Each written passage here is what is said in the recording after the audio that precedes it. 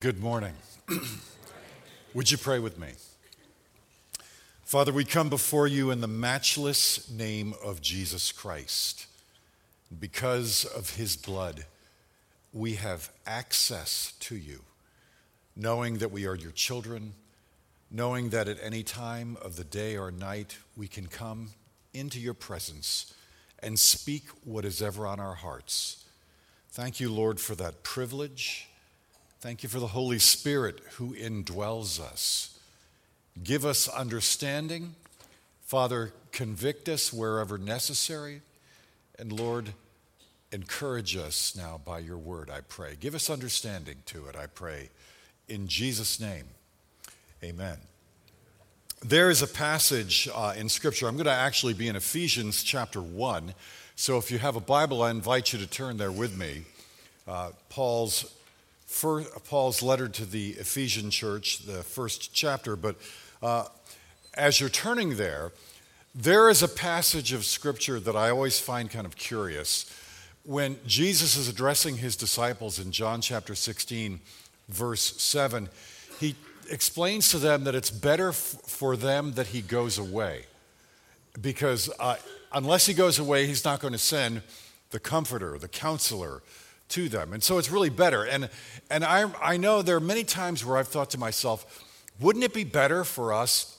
I mean, wouldn't you rather sit down for lunch with Jesus than to just know that you have the Holy Spirit? I mean, there have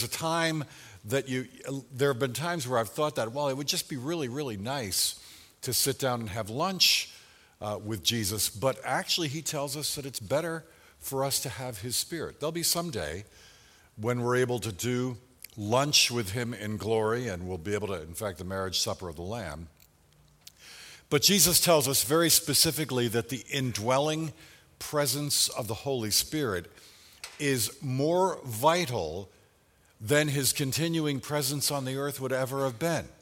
In fact, even more important to his disciples than his physical presence at that time. So with that in mind, I'm going to read Ephesians chapter 1, starting with verse 13, and I'm going to emphasize a few of the terms that Paul uses here. Ephesians 1, starting with verse 3.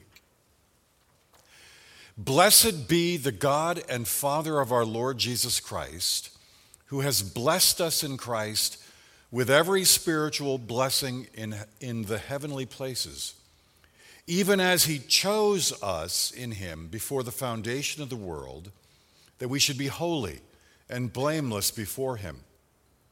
In love, he predestined us for adoption to himself as sons through Jesus Christ, according to the purpose of his will, to the praise of his glorious grace, with which he has blessed us in the Beloved.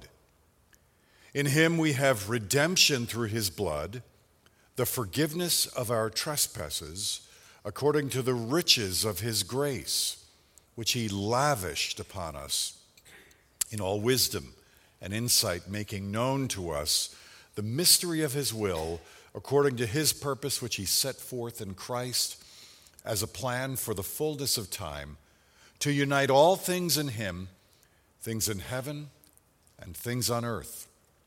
In him we have obtained an inheritance, having been predestined according to the purpose of him who works all things according to the counsel of his will, so that we who were the first to hope in Christ might be to the praise of his glory. In him you also, when you heard the word of truth, the gospel of your salvation, and believed in him, were sealed with the promised Holy Spirit, who is the guarantee of our inheritance until we acquire possession of it to the praise of his glory. So Paul, in this passage, describes every person who has put his or her trust as a believer in Jesus Christ. And it's a series of quite vivid descriptions. He uses a number of very colorful words. He says that you were chosen. He describes you as destined, indeed predestined. Now, that's a whole other message, right? Adopted, redeemed, forgiven, lavished with grace, sealed. And that is the focus. That last term is my focus for this morning's message. If you put your trust in Jesus, then you have been sealed by the Spirit of God. But the big question is, what does it mean to be sealed with the Holy Spirit? Well, the answer is that to be sealed by the Spirit of God means that you belong eternally to Him. And to put it another way, God's sealing of you by the Holy Spirit is His guarantee that He will never, ever abandon you. And there's several aspects of that sealing that mark us. And I'll give those to you right out of the chute, and then we'll develop those. I'll unpack those for you over the next few minutes. The seal is authentication of who you are. It is protection of you. It is also authority that He gives you in that sealing. So let's talk first about authentication. Whenever you talk about seals, understand that they have relevance for us today, but they were especially relevant in the ancient days. They were vitally important because the seal referred both to the mark that was made and the tool that made it. And it was either an engraved signet ring, or it may have been a staff that you would carry with you that had a sort of a stamp on the end of it. And when you used that on an object or on a document, it identified that object as yours and yours alone. It was a mark of possession. Every free man possessed a seal. It was the equivalent of your personal identification number. If you gave someone your seal, it was the same as if I were to give you my PIN for down at Valley National Bank, and you were to take it and to use it. Of course, you would later be prosecuted for fraud, but or theft by deception, whatever the proper term would be. But that was a sign of authentication for you. When you used it on a document, or on anything for that matter, it functioned really like a legal signature that had been witnessed and notarized. It was that powerful. We see a number of examples of it throughout Scripture. For example, in the Old Testament, the prophet Jeremiah used a seal. For the last couple of months, at Grace Church on the Mount, we've been preaching in the book of Jeremiah. In fact, my mind has been marinating in the book of Jeremiah, and Pastor Shegun is speaking at Grace today, and he's in chapter 32, where God tells Jeremiah to go buy a field at a place called Anathoth. And thus we read in Jeremiah 32:10, he says, I signed the deed and sealed it. That was an authoritative proclamation and guarantee that it belonged to him. It was a great promise because Israel was going to be going into exile, and it was basically God saying, you may be losing that in the future, but you're going to be getting it back. It's going to be yours. Another example of a sealing in the Old Testament is from the book of Nehemiah, chapter 9. After the people had rebuilt the wall of Jerusalem in just a matter of a few short weeks, they committed themselves to follow the Lord together with the leaders, and all together, they placed on a document their seals that attested to their commitment. Nehemiah 9:38 reads, in view of all this, we are making a binding agreement, putting it in writing, and our leaders, our Levites, and our priests are affixing their seals to it. It was this authoritative act. Another place where you see the importance of a seal is in Matthew chapter 27, verse 66, where we read that Jesus' tomb was sealed by Roman authorities to ensure that nobody would tamper with the tomb. And to do that, if you were to tamper with it, it would make you liable to the death penalty. to mess around with a Roman seal, to break the seal without authorization. So consequently, seals were intended for very important purpose, to authenticate the thing that bore the seal. You may recall, some of you, maybe many of you, obviously are way too young to remember this, but back in 1982, all right, I remember it well. Do you remember when you could buy over-the-counter medications and you just open the head capsules and you could take them apart? There was a time when you could do that. And you could pull the capsules apart, and you could do that until 1982, when the Chicago area saw a rash of murders that took place. Do you remember the Tylenol murders?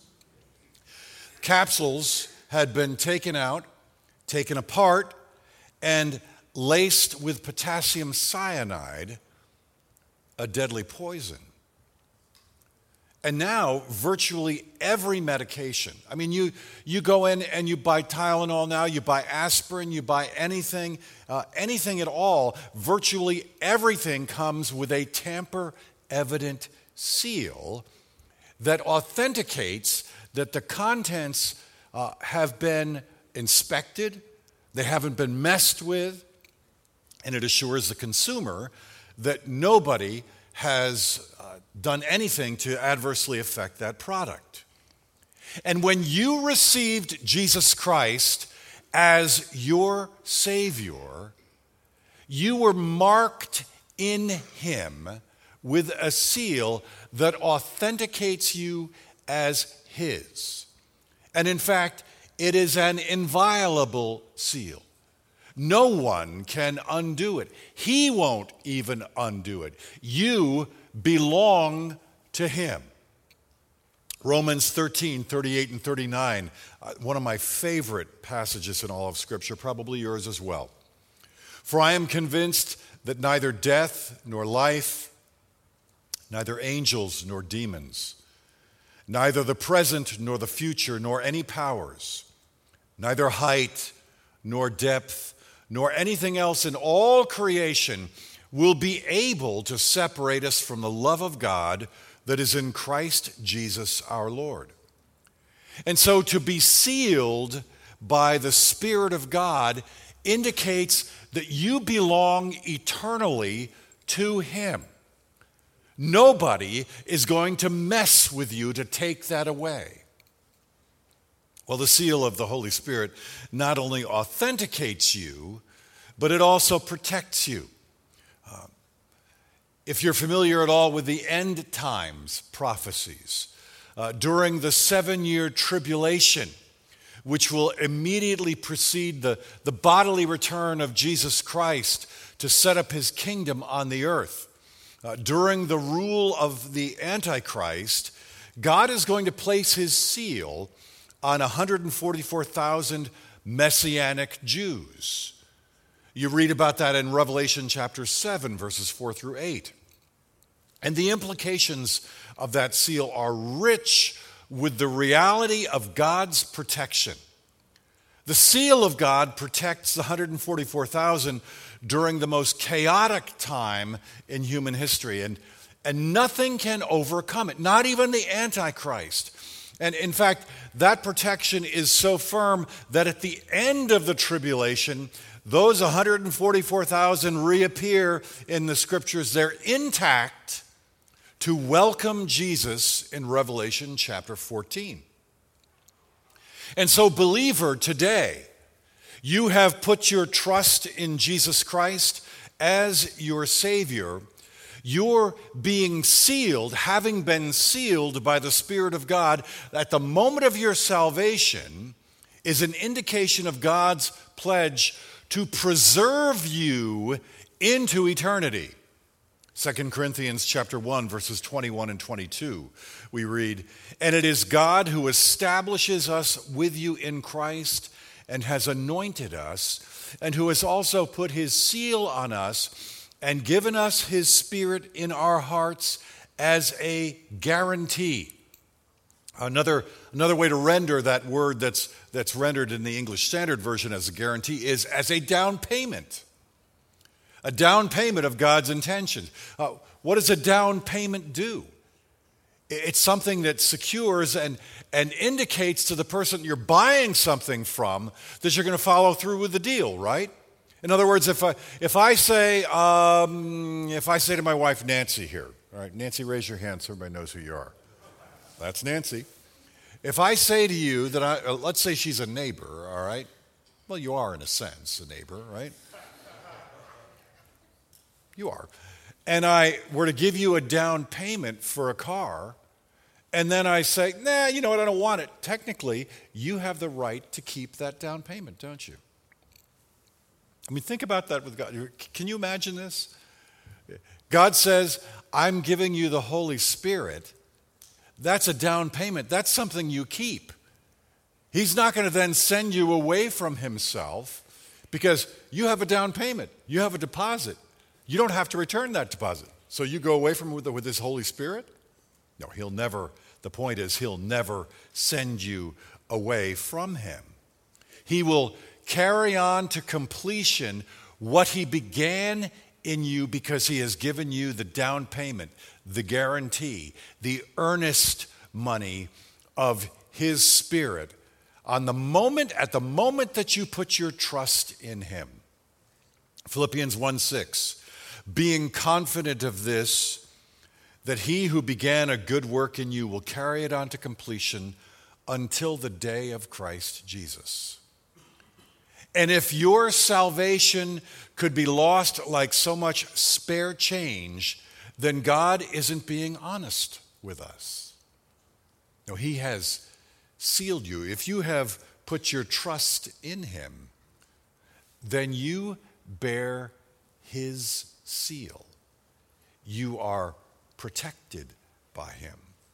And the seal of the Holy Spirit doesn't wear off. You and I may sadden and grieve the Holy Spirit. We may even offend the Holy Spirit by our actions and our attitudes, but he will never break his seal upon your life. Ephesians 4:30 says, do not grieve the Holy Spirit of God, by whom you were sealed for the day of redemption. And the day of redemption is a day that we enter the ultimate state of salvation when you and I receive our resurrection body. And what a glorious day that will be.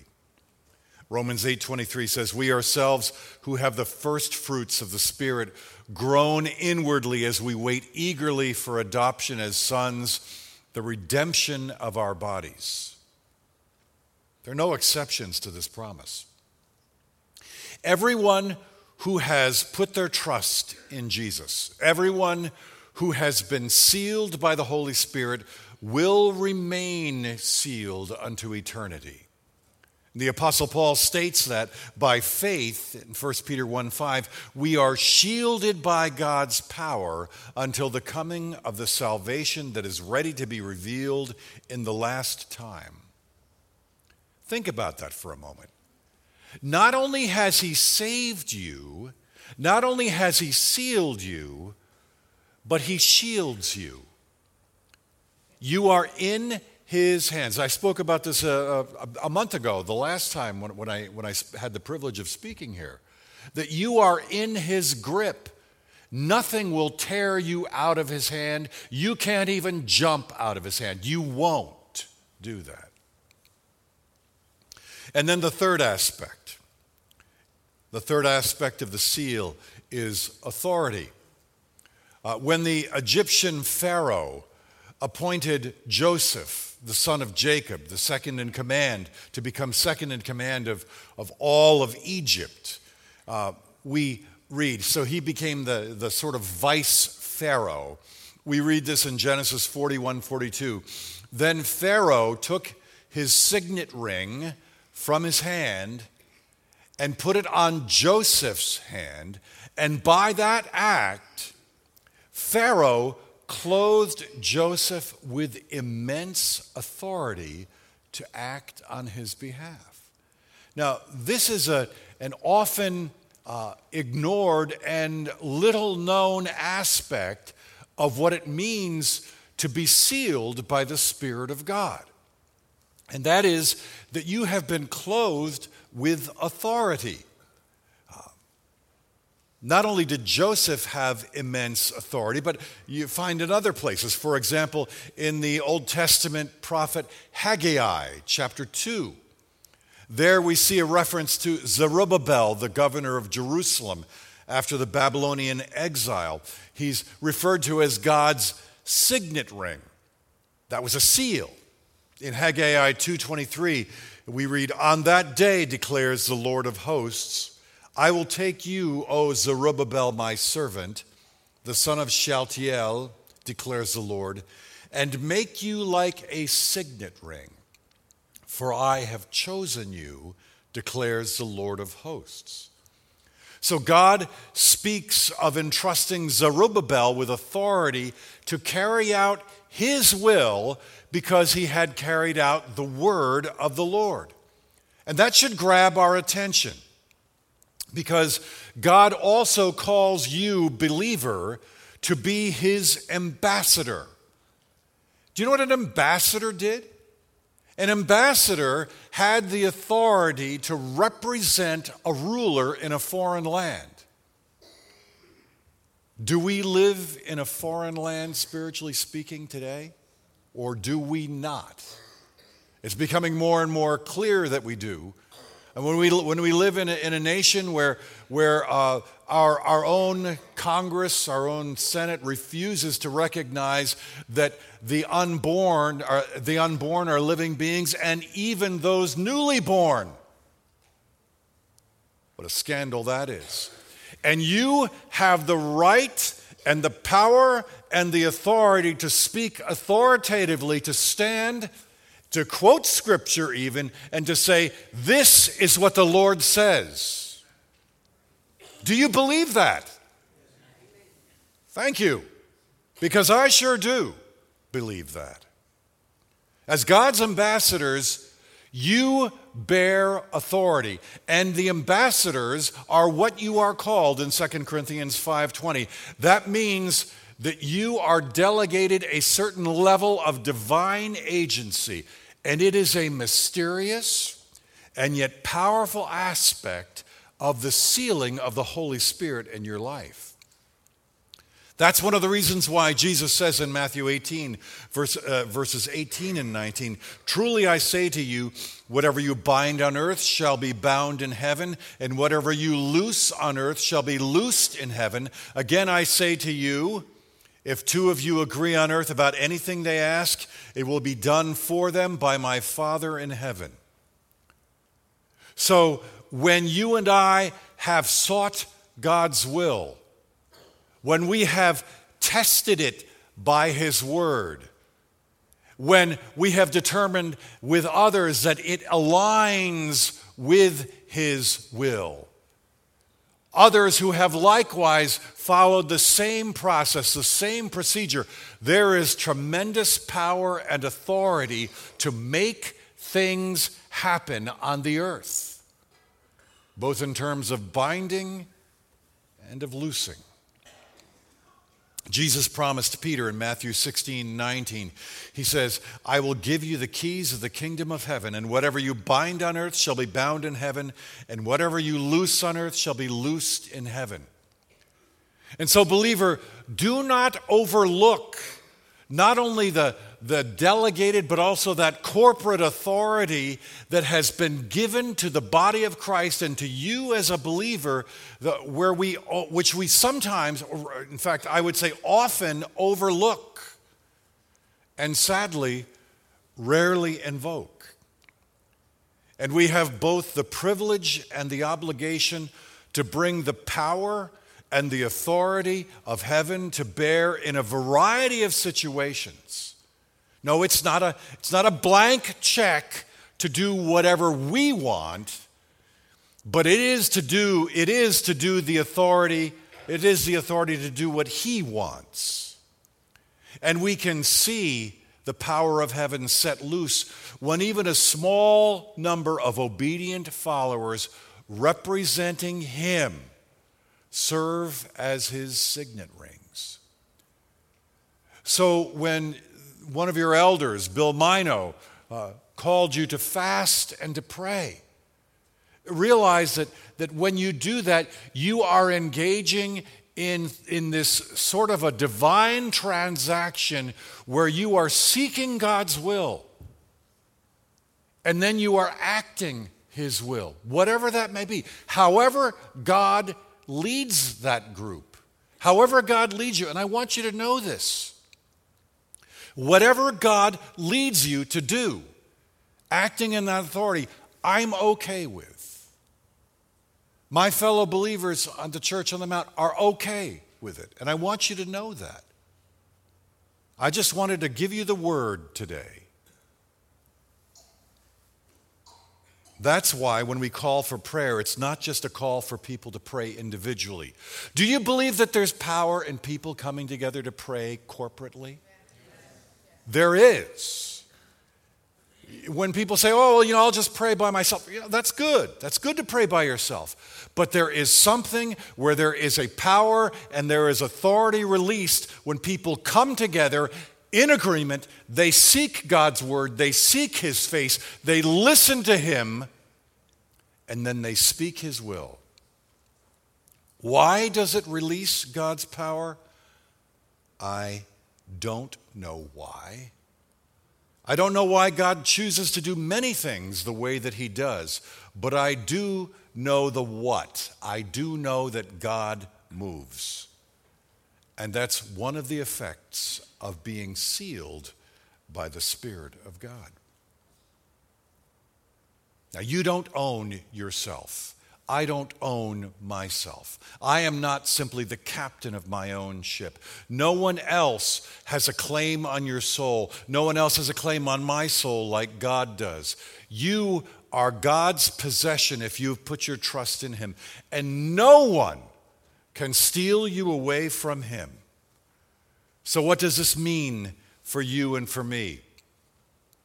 It means you feed upon His word and you listen to the Holy Spirit in His word, which says you are His by faith. You rest secure in His ownership of you. You be bold in your authority, especially even in declarative prayer as you operate with divine agency. And you join with other agents to that end. And this is why group prayer is so important. I've seen what happens when even one small team of intercessors stands in the gap. And when you and I stand in the gap and we decide that we're going to do that together, imagine what God will do if there are multiple such groups. So what does it mean to be sealed by the Spirit of God? It means that you are authenticated. It means that you are protected. It means that you are imbued with authority by the one who has guaranteed never to abandon you. And that is the sealing by the Spirit of God. May the Lord add His blessing to the declaration of His word today. Father, thank you for the word that you have given to us in your scriptures. Thank you, Father, for the privilege and the opportunity of gathering together as your servants, of acting together as your ambassadors. And Father, even now as we approach your table, and we prepare to honor you in the bread and the cup. Lord, continue to speak to us. Not only comfort our hearts, but strengthen our hearts with the realization that you have bought us, you have sealed us, you keep us, and you shield us by your power. In Jesus' name, amen.